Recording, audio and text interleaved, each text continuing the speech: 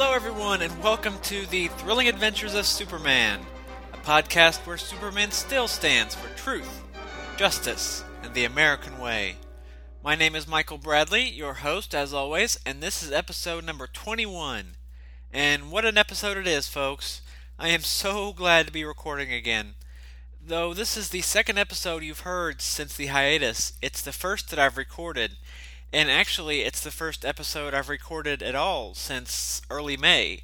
So it's really good to be getting back in the saddle again, so to speak. This time, we will be looking at the sixth storyline from the Superman Daily newspaper strip. As well, later on in the episode, I will have a spotlight on Vin Sullivan, the first editor of the Superman stories from the comic books.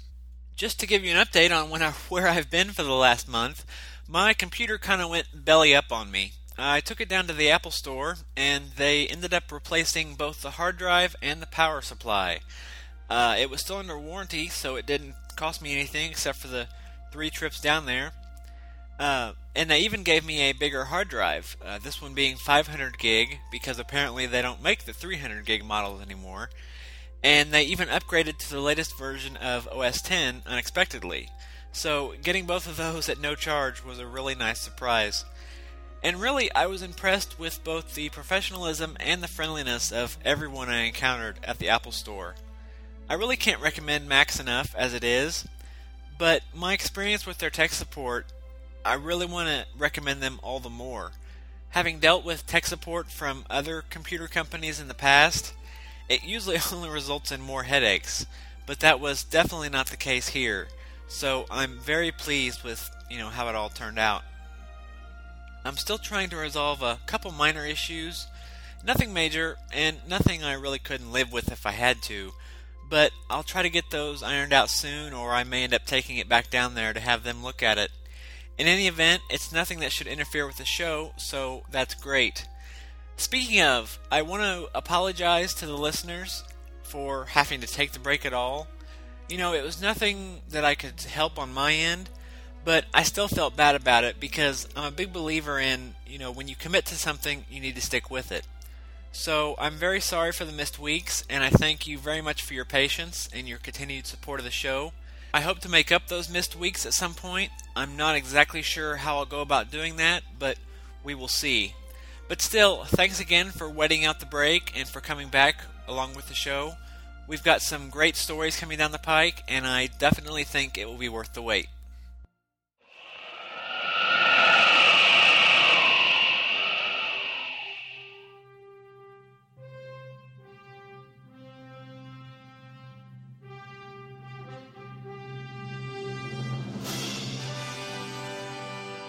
Over 70 years of history in film, television, radio, and comics. Who are you? A friend. A hero sent to Earth from a doomed planet to fight for truth, justice, and the American way. A strange visitor from another planet? Superman. This looks like a job for Superman. Superman Forever Radio. A look at Superman's history in all mediums, from comics to film to merchandise, animation, and beyond. I'm your mild-mannered host, J. David Weeder. Join me every Sunday and Thursday for a twice-weekly exodus into the world of Superman. Sundays we explore a wide range of topics throughout the mythology, from the heights of Metropolis to the fields of Smallville and to the depths of the galaxy of Krypton. Plus the latest news, gossip, and a look at Superman and other media. Then Thursdays, we review the Superman comics following the Infinite Crisis in 2006, all the way up to the present, month by month, issue by issue. And don't forget the SFR Daily Planet, a mini-cast giving you the scoop on the Man of Steel as it happens.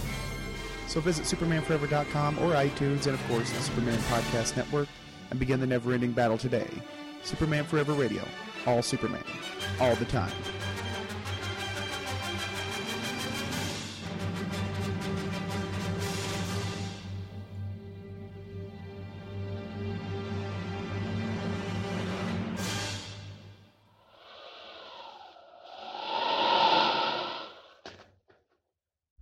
One more note before we get into the meat of the show. I am suffering from a bit of seasonal allergies. Normally they don't affect me too much, but with the ever-changing weather we've had this spring, they've really hit me hard in this past week. I feel fine, it's just something I have to wait out. But if my voice sounds a little off, or if I sound a little congested, I do apologize. But like I said, this episode we are looking at the 6th storyline from the Superman Daily newspaper strip.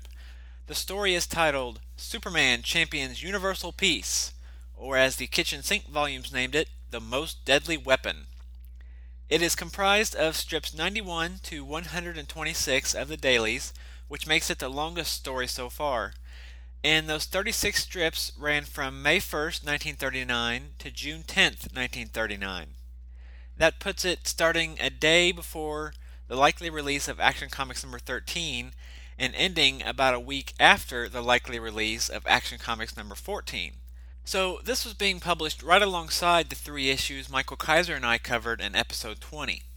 The writer is, of course, Jerry Siegel, and art is by Joe Shuster and Paul Cassidy. As our story begins, Clark Kent is assigned by his editor to cover a story involving Professor Adolphus Runyon. Clark asks what Runyon has done to warrant his attention, and his editor explains that the professor is known for his amazing inventions. That's good enough for Clark, so he heads out.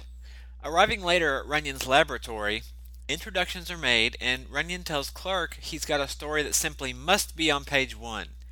It seems he has developed what he believes to be the most deadly weapon ever created for modern warfare. Instead of calling the cops about this crackpot apparently cooking up military-grade chemical weapons in his basement, Clark tells the professor to elucidate, because apparently Clark is high society now.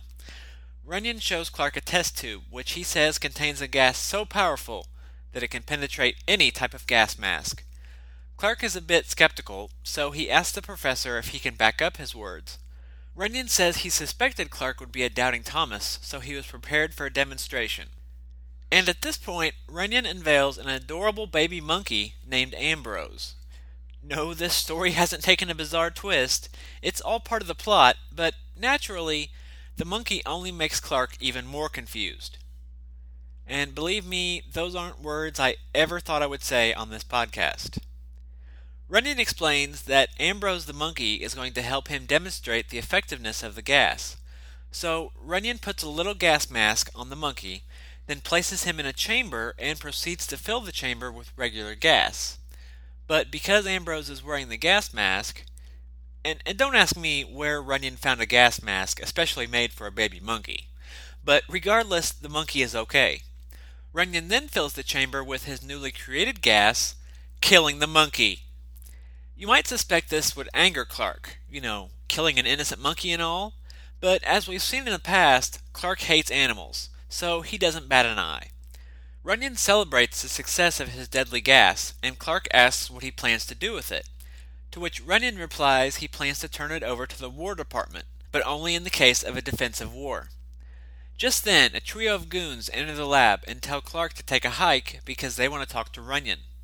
Clark whines, saying he hasn't finished his interview, but after a bit of manhandling, Clark tucks his tail and leaves. However, he sticks around outside the lab, using his super hearing to eavesdrop on their conversation.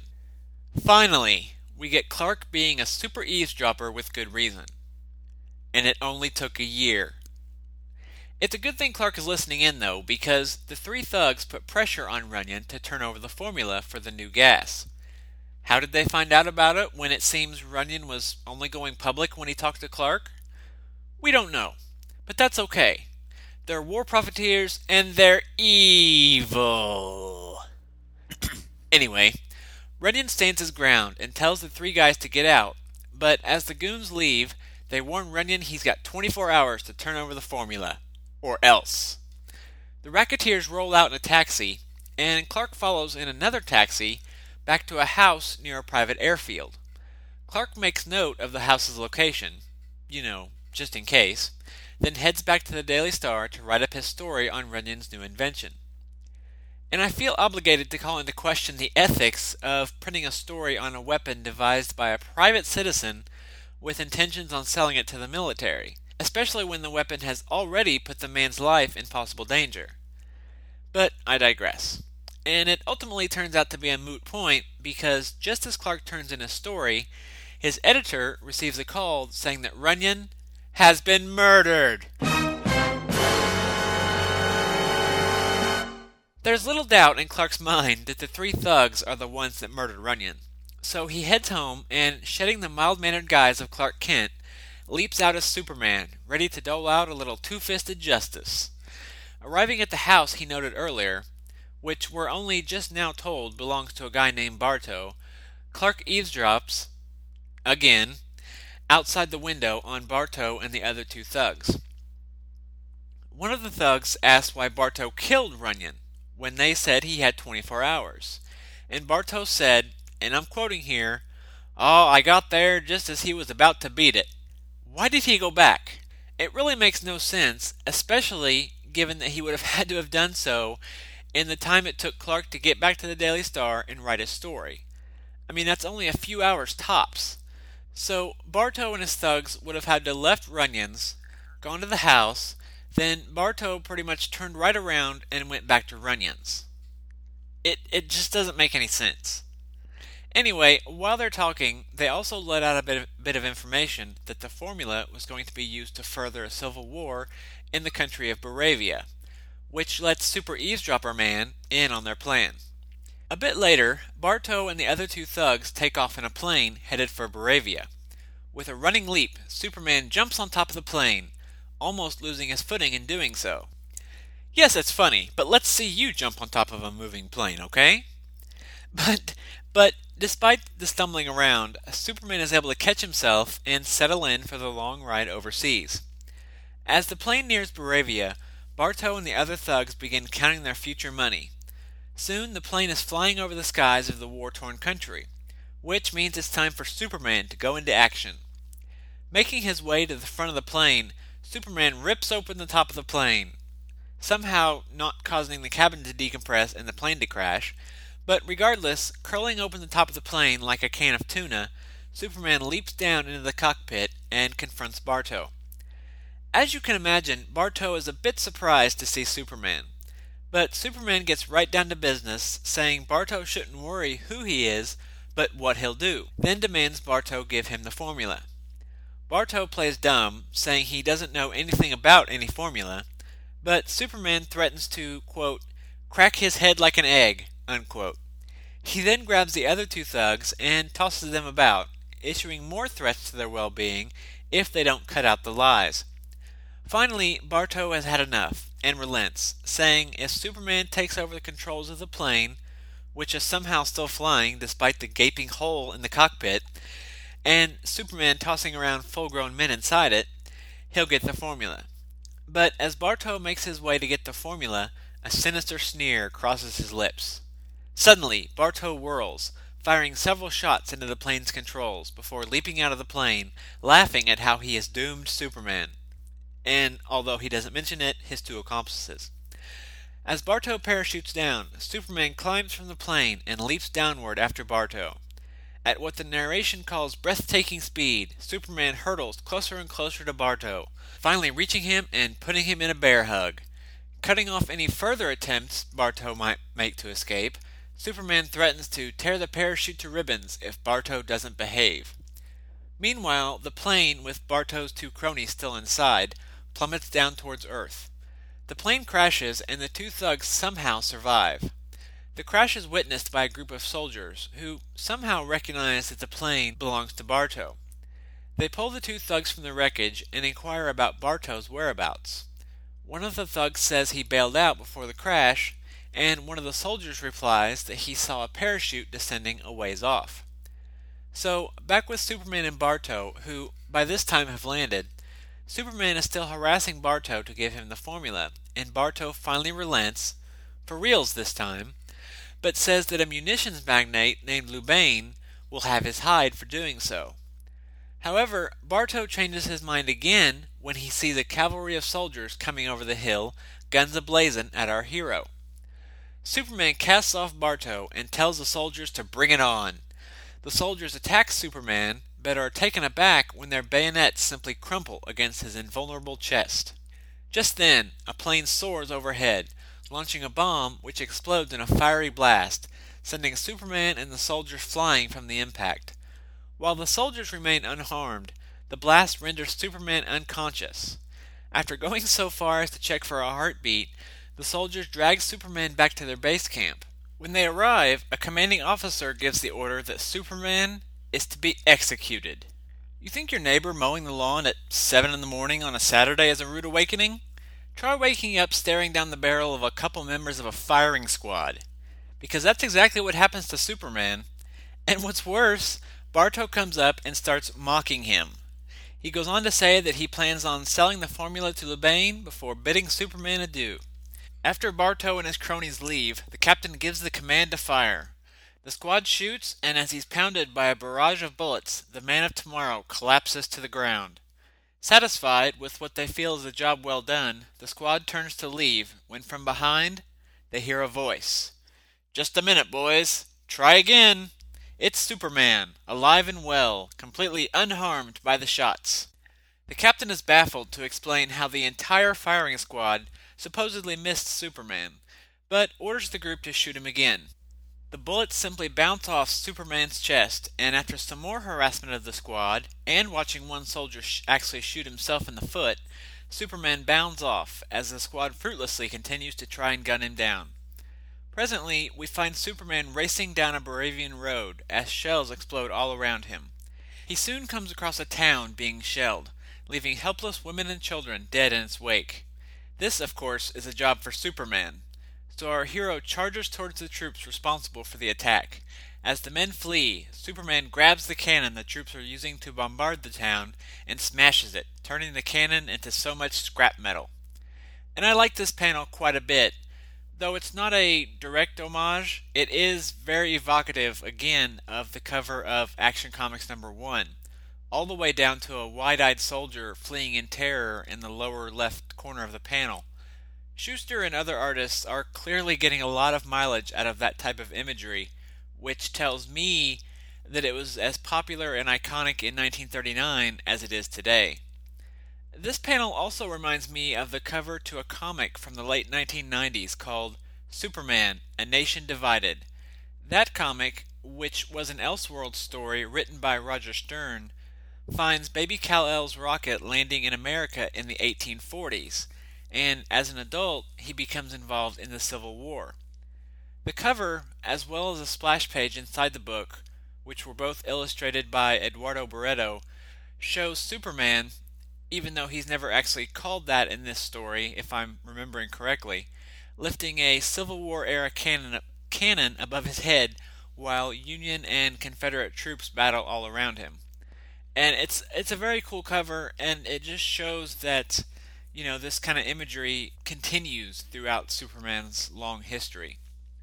So, after trashing the cannon, Superman then grabs an armful of bombs, and dodging a hail of anti-aircraft gunfire, leaps towards a nearby munitions works and hurls the bombs downward, causing the plant to explode in a huge ball of flame, and no doubt killing anyone who was inside.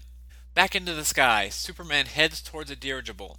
Leaping on top of it, Superman rips the dirigible in half, causing it to explode in a double panel that is very reminiscent of the famous Sam Shear photo of the Hindenburg explosion, which happened just slightly over 2 years prior to this story, actually.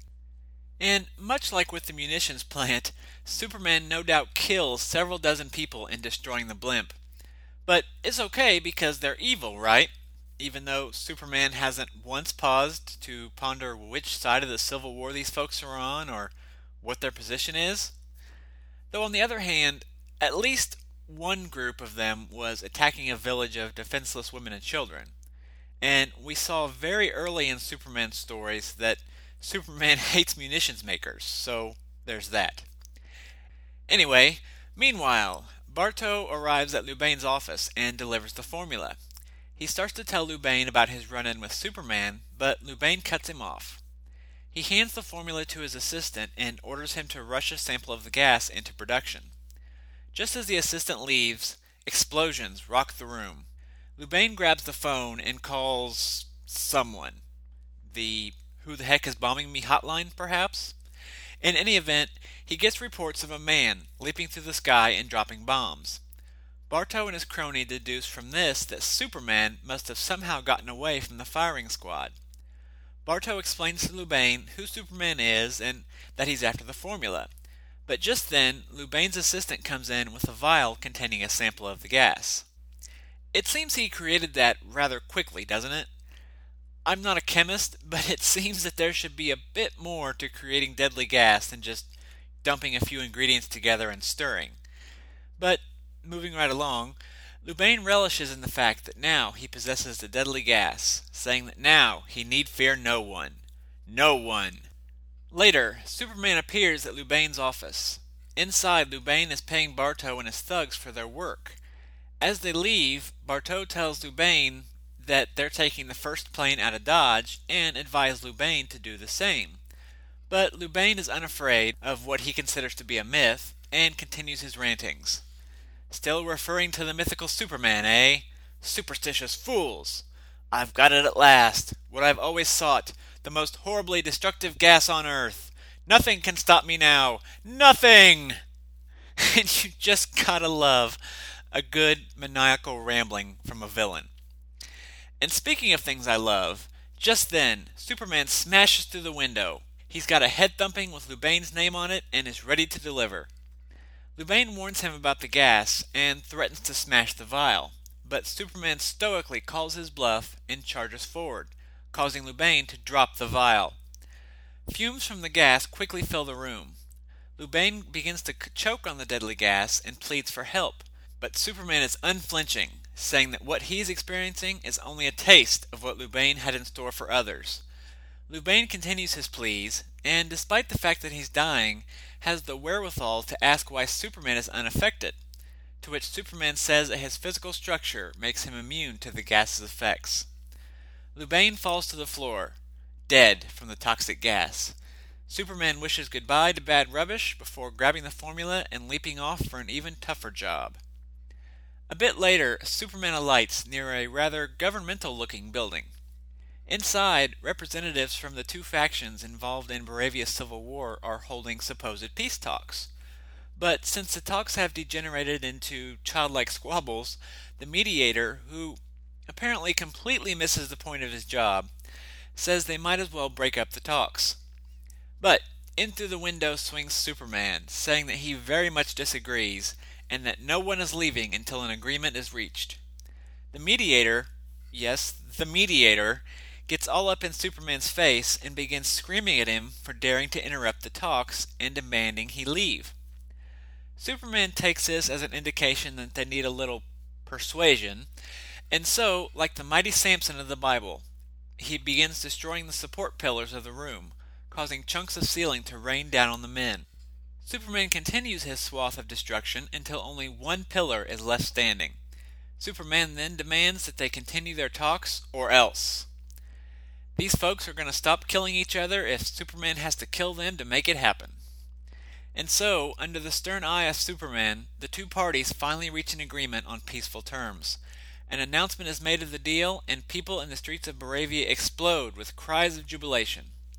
Slipping away in all the uproar, Superman changes back to Clark Kent, and no word on where he got Clark's clothes since he came to Baravia as Superman, but he heads to the airport. As he arrives, he sees Bartow and his cronies boarding a plane, something that makes Clark very happy to see. Clark then heads back to the telegraph office and sends a message to the Daily Star that not only has the Baravian Civil War ended in a truce, but that Runyon's killers are on their way back to the States and that the police should meet them at the airport. But that's not all. The Telegraph also reveals to the reader, for the first time, that the Daily Star is located in Metropolis, New York, and that its editor and Clark's boss is one George Taylor. So finally, after more than a year, two integral parts of the Superman mythology are at last given their names. And it's certainly noteworthy that both of these were named not in the comic books, but in the newspaper dailies. As I said back in episode 10, we are going to see a lot of the important elements of the mythology show up for the first time in the newspaper strip. I'm not certain that there was ever a conscious effort to make those things first show up there, because there's still a lot that will show up for the first time in the comics as well.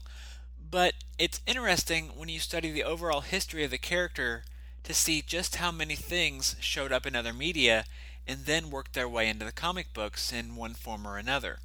I don't think it's a spoiler to say either that at least one of these newly given names sticks around for a very long time as well. We've had 2 explicit references to Superman operating out of Cleveland before now, but here Metropolis, New York is named, and will remain so from here on out, though eventually the idea that Metropolis is in the state of New York will be dropped, or at least vagued up considerably. Unfortunately, good old George Taylor won't last as long. He will only be with us for a little more than a year before being replaced by a much more familiar name, which ironically also comes from a non-comics iteration of Superman. But more on that when we get there. So, to wrap up this little yarn, Clark sends the telegraph, then boards the plane with Bartow and the others. As the plane lands, the thugs are greeted by Taylor and the police, who immediately place them under arrest for the murder of Runyon. Bartow asks who would make such a charge, and Clark says that he does, and that Bartow will pay for his crimes in a court of law, then heads back to the Daily Star to file his story. Sometime later, at Bartow's trial, Clark testifies that he overheard Bartow threaten Runyon's life, which he technically didn't, but whatever. At this point, Bartow and the other 2 start yelling at one another right in the middle of the courtroom, trying to blame each other for killing Runyon. And don't think things can't get more absurd, because as a result of their arguing, the judge immediately sentences all 3 of them to the electric chair. I'm just at a loss to explain things sometimes. Anyway, later, back at the Daily Star, Lois Lane and the other employees congratulate Clark for making such a stir at the trial and for landing the scoop on the Baravian Civil War. Clark asks Lois if it has changed how she sees him, but Lois just tells him that, in her opinion, him getting the story was dumb luck and nothing more. She may have been gone from the dailies for 2 months, but it's still the same old Lois. But Clark, and God bless him, he goes, "Your admiration overwhelms me." And the look on his face is absolutely hilarious. It is equal parts a look of sarcasm, and with apologies to Michael Bailey for swiping his phrase, Clark Kent has had enough of your, well, you know. It reminds me, this is a weird reference, but it reminds me of that scene from A Charlie Brown Christmas, when Charlie Brown confronts Violet for sending him a Christmas card, and she's like, "I didn't send you a Christmas card," and then walks away, and he's like, "Don't you know sarcasm when you hear it?" But it's just great stuff. I'm pretty sure, though, that Lois doesn't know sarcasm, and probably was only about 2 seconds away from screaming at Clark for being a spineless worm. But just then, an office boy tells Clark that Taylor wants to see him. Taylor tells Clark that he did good work on covering the story, but wants to know what happens to Runyon's formula. And Clark, who is smoking a pipe at this point, I feel I have to point out, says that he doesn't know anything about it. Then later, when Clark is alone, we see him tearing up the formula, giving the reason that it is too deadly to be permitted to exist. And with the formula gone, everyone lives happily ever after. Except Runyon, the dozens of people Superman slaughtered, and, of course, the dear departed Ambrose the monkey, who, now that Clark has destroyed the formula, died for nothing. So, after a brief moment of silence for Ambrose, I will be back with my thoughts on the story.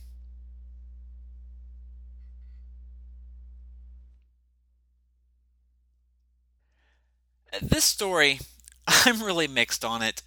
It's one of those stories that's quite fun if you don't actually pay too much attention to what you're reading. So let's start off with the stuff that I liked. I really liked Professor Runyon. He's sort of a proto-version of the eccentric scientists that will show up pretty regularly starting in the 50s and eventually giving us characters like Professor Pepperwinkle, Uncle Oscar, and Emil Hamilton.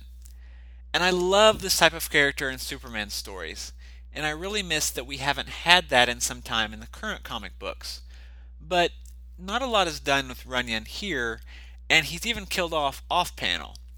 But what we saw of him definitely brought to mind those characters that will be coming in a ways down the road. I also got a chuckle over Superman stumbling when he jumped on the airplane. It's a very small scene, just a very throwaway scene, but it shows that we're dealing with a Superman who's not Mr. Perfect, and I like that here. And on a related note, Siegel's been putting Superman through his paces a lot in recent stories. There was the Ultra Humanite stuff that Michael Kaiser and I looked at last episode, with Ultra Humanite getting the best of Superman both mentally and physically. And here we see Superman getting taken out by the bomb, dragged before a firing squad, and although I like a Superman, it's all a welcome change from those earliest stories where it was basically Superman just throwing people around. And again in this story, we've got a bad guy who's a little more supervillainy than in previous stories. Bartow isn't like the Ultra Humanite, but he's more than just the run-of-the-mill villain. You know, he's got the deadly gas, the maniacal rambling, and that indicates to me that the Ultra Humanite wasn't a fluke, but a conscious effort on Siegel's part to make the villains as fantastic as the hero. The explosion is really nice, and past that we've got lots of action, with Superman tearing through the battlefield, smashing the cannon, tossing bombs, blowing up the factory, causing the dirigible to go down in flames. It's all very dynamic, action-packed stuff, but not in a, gratuitous or obnoxious way. Unfortunately, that does bring me to what I didn't like about the story. First of all, we've got Superman killing a lot of people in this issue. Everyone who is in the munitions plant, everyone who is in the dirigible. Bartow's death is certainly on Superman's hands morally, if not legally. And story-wise, there's just a lot of nonsense in this one. I snarked on quite a bit of it in the commentary, but we've got Superman ripping a giant hole in the airplane's cockpit and somehow not crashing the plane. When the plane finally does crash into a huge ball of fire, the two people inside somehow survive, despite not even being strapped in. Soldiers on the ground somehow recognize it as Bartow's plane, despite there being no indication he's any type of person that would be known by the ground troops. There's a bomb powerful enough to leave Superman unconscious, but doesn't harm the human soldiers around him. And then there's the timeliness issues. How did Lubane's assistant whip up a sample of the gas so quickly? Why did Bartow's trial take place so quickly? And why were he and his assistants sentenced right in the middle of the trial? The time issues don't necessarily affect the story. I mean, Siegel was trying to get it all packed in without continually, sometime later. But it's just weird. And I'm also left scratching my head about some of Superman's actions. Why not confront Bartow and the Racketeers before they flew all the way to Baravia? Where did Clark Kent's clothes come from? Why risk bringing the formula all the way home to the States when he could just tear it to shreds while still in Baravia? It's just all weird, and like I said, it's not necessarily things you would notice on a quick read of the story, but when you look at it closer, they stick out like a sore thumb. Art-wise, it's a really nice story. There's little to complain about there. The scenes of Superman racing through the battlefield and blowing up the factory and the dirigible are all really nice, like I said. There's an appropriate amount of detail in the backgrounds. Even Superman is pretty consistent throughout. The S is there on his chest and cape the whole time, and it's pretty consistently sized too. There's a couple of wonky panels or poses, but overall it's a strong effort from Shuster and Cassidy. This story is also a good example of Shuster's command over facial expressions and people. I've talked about how much I loved Clark's expression at the end of the story, but expressions on all the characters are nice throughout the whole thing. 2, all the various people in the story look different. Even in black and white, you can tell a difference between the key players in the story, Runyon, Bartow, and Lubane. Even George Taylor. Many of these Golden Age artists just kind of had their stock characters, and it was sometimes difficult to tell one from the next. But these are all pretty easily distinguished, and without being comedically exaggerated characters, which is something I really appreciated, especially since it was in black and white. This story has been reprinted in the first Dailies volume from Kitchen Sink Press, It was also colorized and printed in Superman number 2, and that colorized version was reprinted in the Superman Archives Volume 1 and Superman Chronicles Volume 2. And as always, the story is available to read for free online at DC's site, and I will put a link to that in the show notes.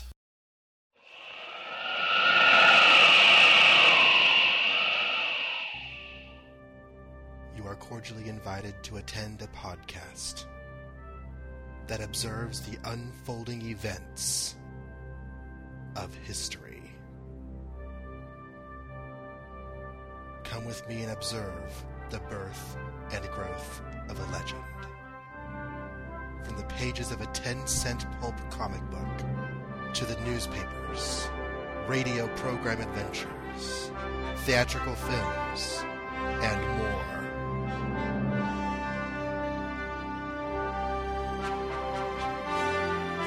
Witness the dawn of the superhero.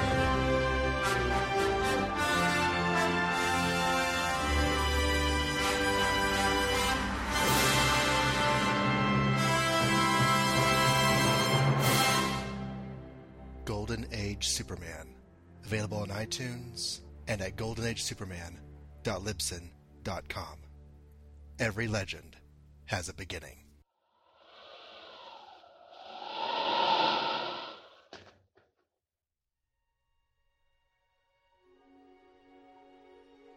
Superman, a name known throughout the world to all ages, races, creeds, and colors. But what about those behind the shield?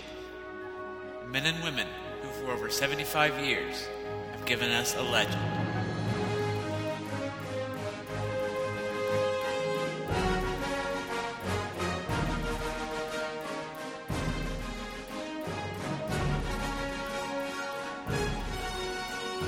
These are their stories.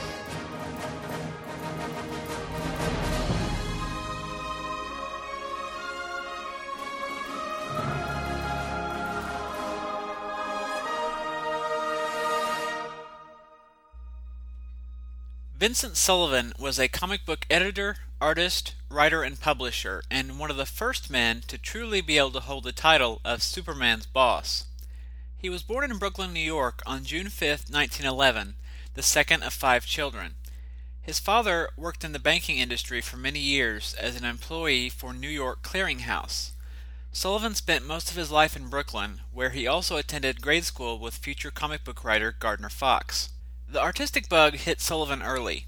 His first published work came when he was still a teenager in the form of a Jibby Jones cartoon printed in the pages of the Brooklyn Eagle newspaper.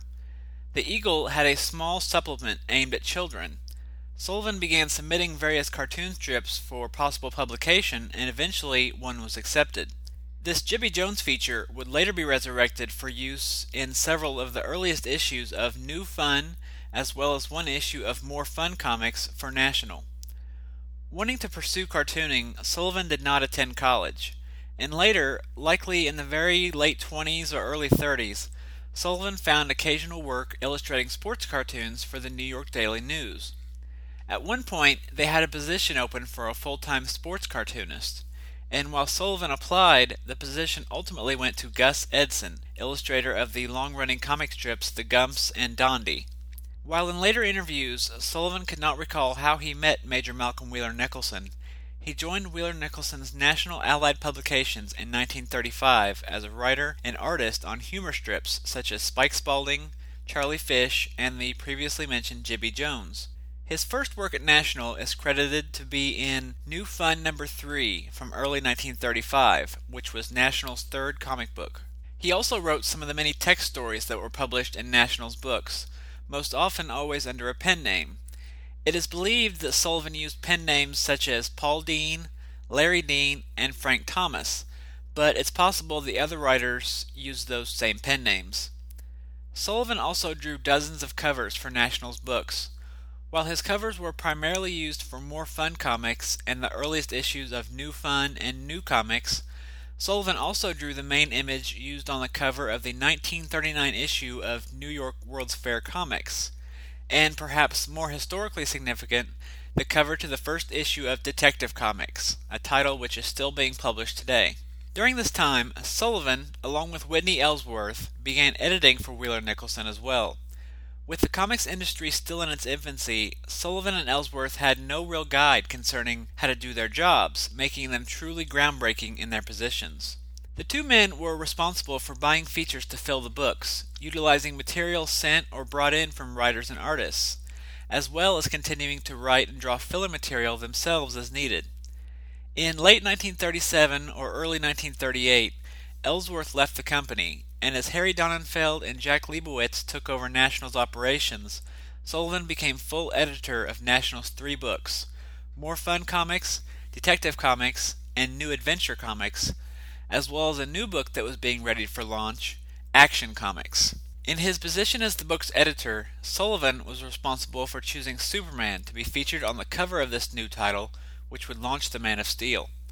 Sullivan continued in his position as editor, editing Superman's earliest adventures in Action, as well as the debut of Superman, the first comic book devoted to a single character, and the debut of Batman in Detective Comics number 27. In 1939, Sullivan approached Grover Whalen, one of the men involved with the upcoming World's Fair in New York, with the idea of producing a comic book to tie in with the fair. Whalen agreed, and with the rights secured, Sullivan went back to Donenfeld and Leibowitz to see if they would be interested in co-publishing the book. Sullivan made a deal with Donenfeld and Leibowitz for a share of the profits in the book, and soon the 1939 issue of New York World's Fair Comics was published. With 96 pages and a 25-cent price, the book was the largest and most expensive comic book published to date, and succeeded in introducing Superman and other characters such as the Sandman to many, many more readers. Unfortunately, the historic issue was also the beginning of the end for Sullivan's time at National. Returns from the book never came to Sullivan as he expected or believed they should. Dissatisfied with this, as well as uncomfortable with what he saw as questionable business practices from Donenfeld and Leibowitz and other injustices within the company, Sullivan quit the company in late 1939. Around this time, Sullivan was approached by Charles McAdams, president of the McNaught Newspaper Syndicate, and Frank Markey of the Frank Markey Syndicate, who proposed forming a new comic book publishing house. Sullivan agreed, and Columbia Comics Corporation was born in 1940. There, Sullivan launched Big Shot Comics, an omnibus anthology title that would ultimately run 104 issues until the company went out of business in 1949. That title saw early comics work from creators such as Gardner Fox, Craig Flessel, Ogden Whitney, Bob Powell, and others. Big Shot Comics would also spin off into other superhero titles such as Skyman and The Face. While at Columbia Comics, a priority for Sullivan was to try to be more progressive with the company in publishing and developing new features and strips, instead of simply relying on reprinting material from syndicates. Columbia did publish many new features, but Sullivan felt the company's owners were a bit reluctant to make that type of material a large part of the company's roster. So in 1943, Sullivan left Columbia to form his own publishing company, Magazine Enterprises. The company published under many different names during its lifetime, including Life Romance Publications, Complex and Sussex Publications Companies, etc. In its early years, it did partly rely on syndicate reprints, but eventually the majority of their publishing roster was filled with all original material. Its first book, The United States Marines, was published in cooperation with the U.S. Marine Corps and told stories and offered information about the Marines. It was followed up in 1951 with a similar title containing war genre stories, The American Air Forces. Throughout the run of the company, Sullivan and Magazine Enterprises published comics in a wide variety of genres. They were responsible for producing some of the earliest Western titles, such as Durango Kid, Tim Holt, and Straight Arrow. Not only did these Western titles feature work from creators such as Gardner Fox, it was these titles that gave birth to a character known as Ghost Rider by Ray Crank and Dick Ayers. This character would be appropriated in 1967 by Marvel Comics and eventually renamed Knight Rider, then Phantom Rider after the introduction of Roy Thomas and Gary Friedrich's supernatural anti-hero Ghost Rider in 1972. Magazine Enterprises also had humor and crime books, as well as jungle titles such as Thunda by Frank Frazetta, which in 1952 was adapted into a Columbia Pictures serial starring Buster Crabbe called King of the Congo. They also published licensed books starring actors such as Jimmy Durante and Dick Powell, and fictional characters like Robin Hood and bread mascot Little Miss Sunbeam. Movies such as The Pride of the Yankees starring Gary Cooper and Joan of Arc starring Ingrid Bergman also received comic book adaptations published by Sullivan at Magazine Enterprises. In 1946, the company published a one-shot comic called Romantic Picture Funnies, which contained reprints of the Mary Worth comic strip. This title was the first comic book devoted to romance tales, predating Prize Comics' Young Romance by Joe Simon and Jack Kirby, which would boost those types of stories into a full-on genre of comics.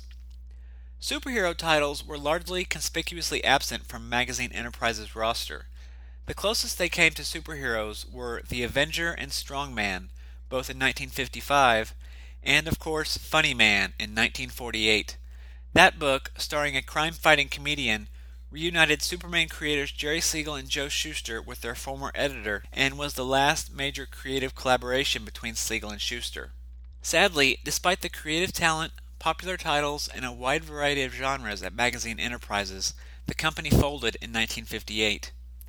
In later interviews, Sullivan cited the growing media of television as a key factor in the company's demise. Following the closure of Magazine Enterprises, Sullivan founded Sussex Food Company. There, Sullivan secured the rights to produce Popeye brand peanut butter.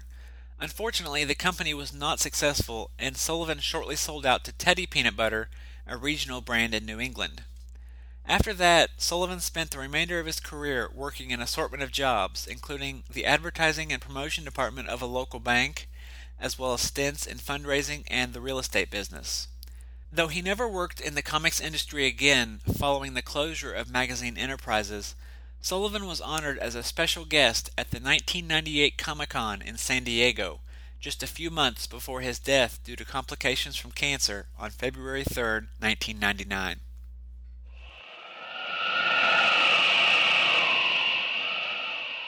They are the first and best team of mystery men ever to assemble for the cause of justice. The heroes that have been part of their ranks are legendary. They fight for America and for democracy, and yet no one has devoted a podcast to their exploits. Until now. Unfortunately, it's hosted by these guys. I don't care what Julia Schwartz says. Yeah, league sounds like a baseball team. I hate baseball, so there you go. First F-bomb of the show. How did you beat me to the first F-bomb of the show? Scott Gardner and Michael Bailey present Tales of the Justice Society of America. Fridays at twotruefreaks.libsyn.com.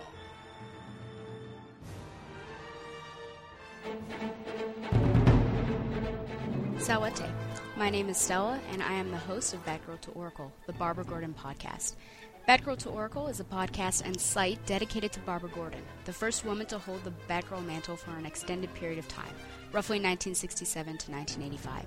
The goal of BTO is to examine the character's history from her first appearance as Batgirl and continue on through her current tenure as Oracle. Each episode looks at vintage issues of Detective Comics and Batman, and modern issues of Batgirl and Birds of Prey. I also keep track of news involving Batgirl and other members of the Bat family, and I examine Barbara Gordon's appearances in the media, such as TV, film, etc. I've been blessed to be able to interview writer Brian Q. Miller, and I hope to interview more creators and actors in the future. My goal, most importantly, is to make a fun, entertaining, and thoughtful show that people enjoy and from which they learn. Please visit us online at batgirltooracle.net and look for us on iTunes. Thank you.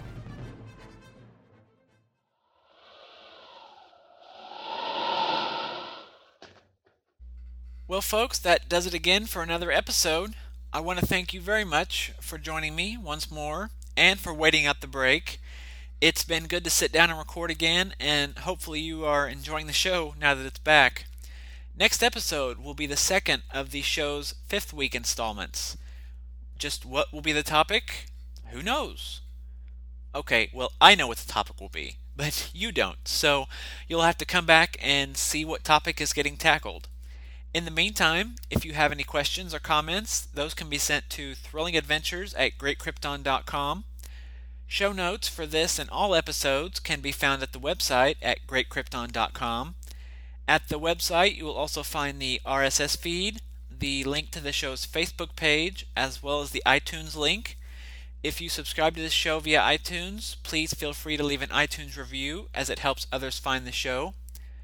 The Thrilling Adventures of Superman is also a proud member of the Superman Podcast Network, which you can find at supermanpodcastnetwork.com.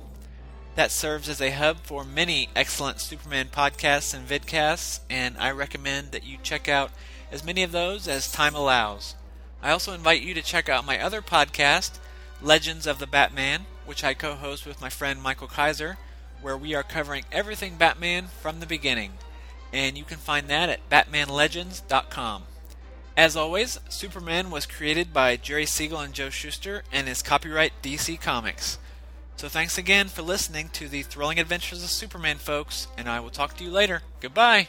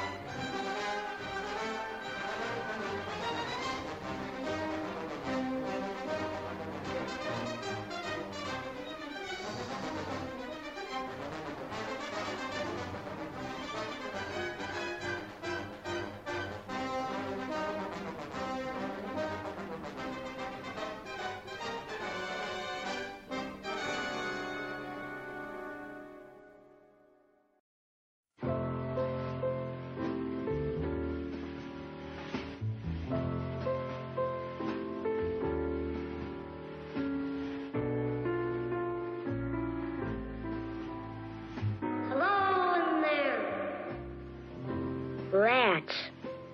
Nobody sent me a Christmas card today. I almost wish there weren't a holiday season. I know nobody likes me. Why do we have to have a holiday season to emphasize it? Thanks for the Christmas card you sent me, Violet. I didn't send you a Christmas card, Charlie Brown. Don't you know sarcasm when you hear it?